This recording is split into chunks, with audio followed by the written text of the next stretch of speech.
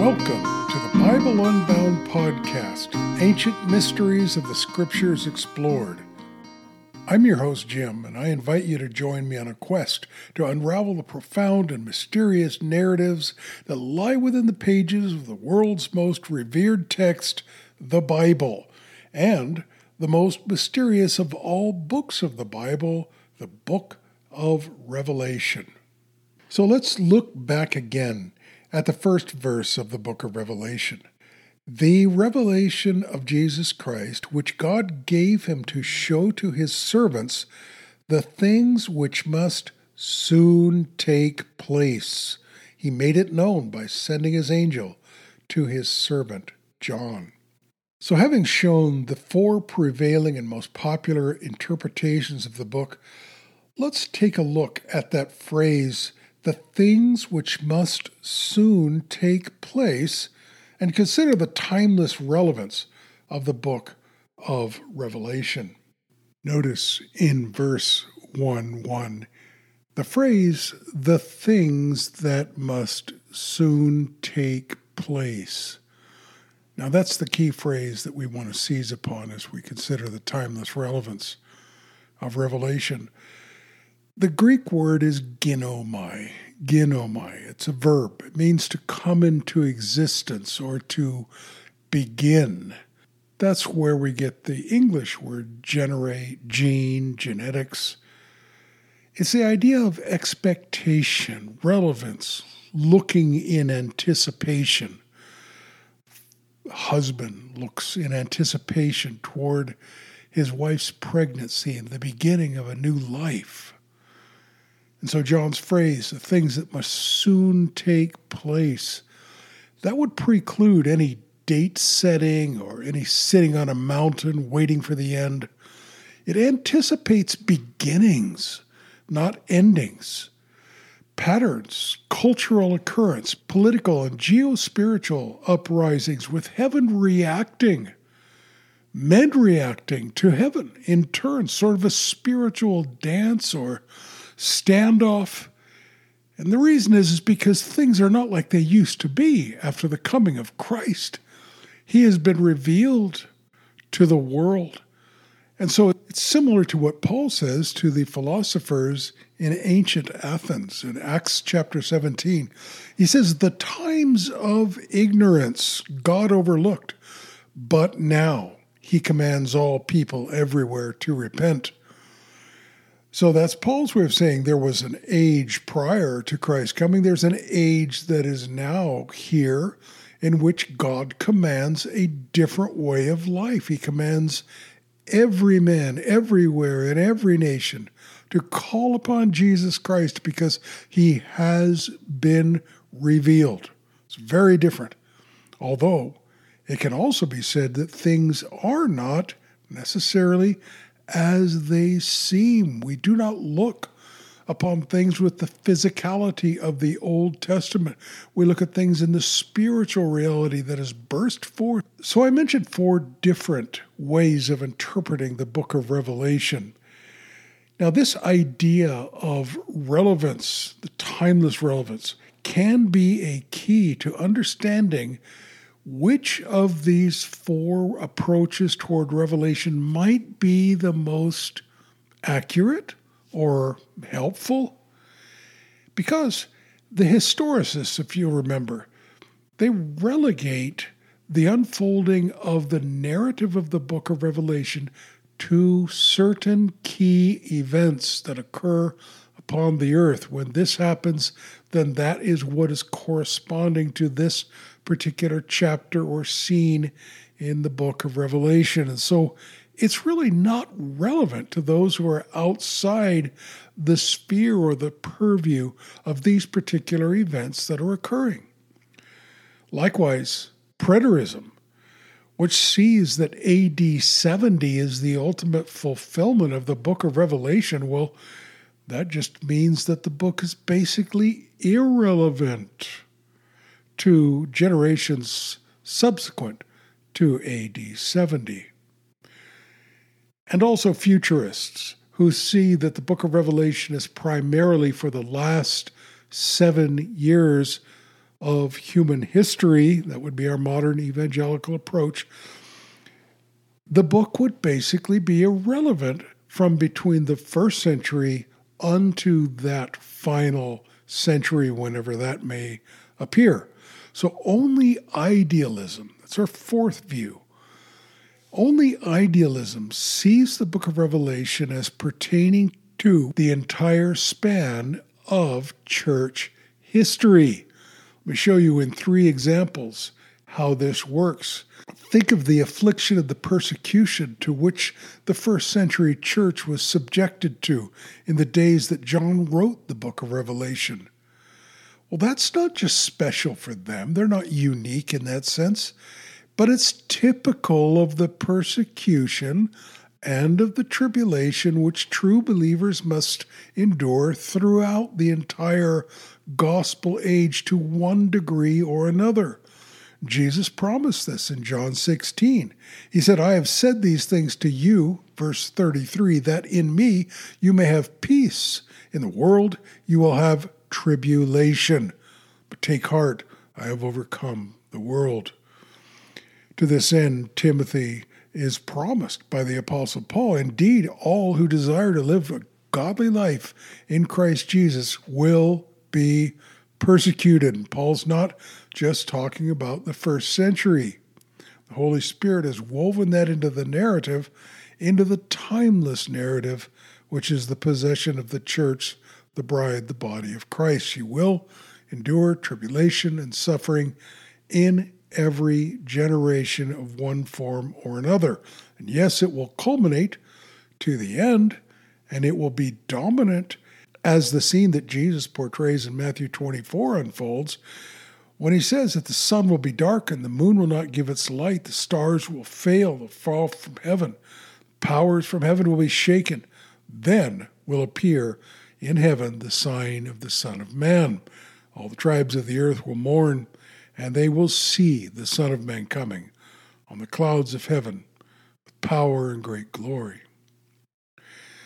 Well, secondly, the timeless relevance of the book of Revelation is seen in that the particular scenes that are portrayed, for example, the seals, there are 7 of them, the 7 trumpets, the 7 bowls, these concern principles and happenings which are so broad in their scope, like wars, plague, natural catastrophes, awakenings, victories, etc. These are so broad in their scope that they cannot simply be confined to one definite year or span of years or occurrences or events, but these broad categories of scenes, these broad concepts, seals, trumpets, bowls, they expand and they span the centuries, reaching out until the final day of the Lord. Well, in third place, the relevance of the book can be illustrated just by virtue of the letters to the 7 churches. Revelation chapter 2 and Revelation chapter 3, they're addressed to how many? 7 churches. And if you're aware of your Bible's use of numbers at all, you'll know that 7 is the number of completeness. For example, 4 times the phrase, the 7 spirits of God, is used in the book of Revelation. It's basically from Isaiah chapter 11 and verse 2. Well, you could do one of 2 things with this phrase. On the one hand, the 7 spirits of God, well, you could make up a new denomination, the 7 spirits of Godites. You could start a new movement or new doctrine. You could maybe incorporate it into notes in your Bible. Or you could do the responsible thing, which is to know that 7 being the number of fullness or completion, you're talking about the one single Holy Spirit who has a multiplicity of workings and powers and consolations and comfortings. That's his fullness. 7 spirits of God. So the use of the 7 churches at Asia Minor, or the 7 golden candlesticks, or lampstands. They represent the fullness of the church, the duration of the church, and the admonitions and consolations of those 7 churches were meant for Christians of every generation. So in closing, we noted last week an illustration that we want to use often in this podcast, and that's that the book of Revelation is sort of the IMAX theater of the Bible. We imagined what it would be like if a primitive native were plucked out of his environment in South America or Africa somewhere, and suddenly he was sitting in the IMAX theater, the largest one in the world, which is found in a place called Leonberg, Germany. It's about 7 stories high, about 12 stories wide. It's tremendous. And just imagine there he is in the silence and the darkness and the stillness of that theater. He can't even see the person who's in the seat next to him. Suddenly there splashes onto the screen from one side of the eye to the other, his full horizon. These images are exploding before him of waterfalls and sunsets and earthquakes and mountains and rivers, and he just doesn't know what to do with himself. He's beside himself. Well, to carry that illustration one step forward, think of it not as just an IMAX, but think of it as something a little more personal, a little more hands-on. A few miles away from where I'm sitting right now is the Naval Air Station, Pensacola, Florida. You may be familiar with the fact that it's the home of the Blue Angels. But alongside that, there's a museum there with an amazing flight simulator. Maybe you've sat in a flight simulator. Well, the one there at the Naval Air Station in Pensacola is simply tremendous. It's like an IMAX, although smaller, obviously. But that simulator takes in your entire visual spectrum. But the fact is, you're not passive. It's personal. Your hands are on the controls and things are happening.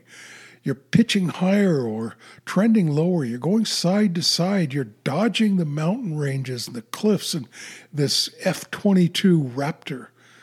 And it's very, very personal. You're part of an unfolding graphical explosion.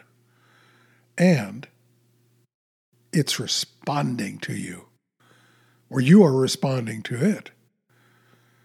So in the book of Revelation, I've heard the question many times, where's America in end times prophecy or in the book of Revelation? I don't even think that's a legitimate question. I think the question really is, where are you in the book of Revelation?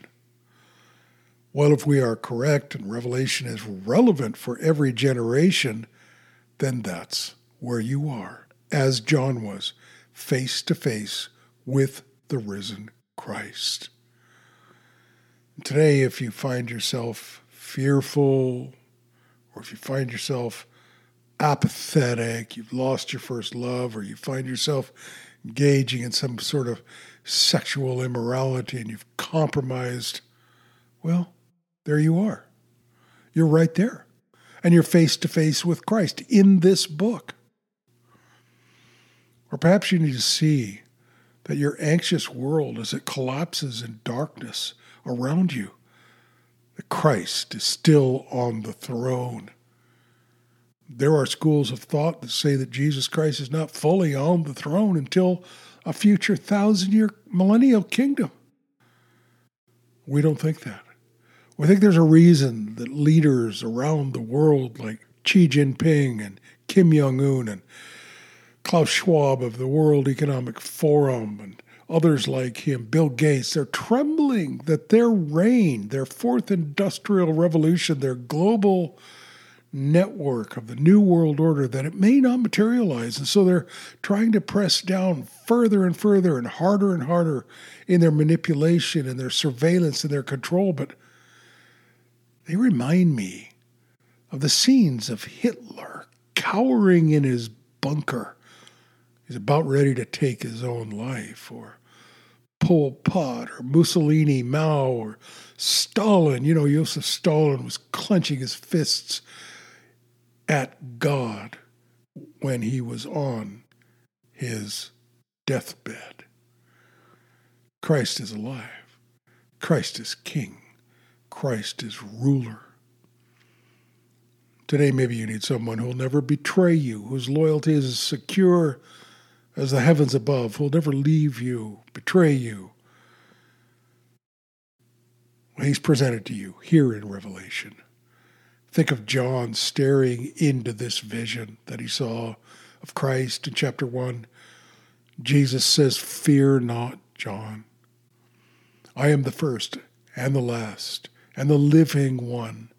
I died, and behold, I am alive forevermore, and I have the keys of death and Hades." In closing, think of this illustration. Your beloved child has been taking piano lessons a few years. Suddenly it's the day of his recital. And there he sits at his piano. He's going to attempt to play a composition by Johann Sebastian Bach. Well, he's not that good. It doesn't turn out that well. He's just all thumbs. He's embarrassed, poor little guy. He didn't play Bach that well. But did that reflect on Bach? Bach's genius? Composition genius? Famous works that he has left to us? Not at all. It's that same way with Christ. Maybe you're surrounded today by what appears to be a very deeply flawed and desperately weakened church. It just doesn't seem like there are many faithful remaining. It's like the days of David when he cried, "Lord, the righteous no longer remain." I've felt that way. Maybe you have too. And the fact is, neither I nor many of those around me play Christ very well. Though Christ was the original composer of the universe, we as children oftentimes fail in playing Christ very well. Well, the book of Revelation is going to be an opportunity to be reintroduced to the glory, the centrality, the majesty, the pristine beauty, and the sovereignty and power of Jesus Christ, who goes forth conquering and to conquer, and we, his bride, with him. Well, thank you for joining with me in this podcast episode. I pray you'll have a very blessed day, and we'll see you in about a week.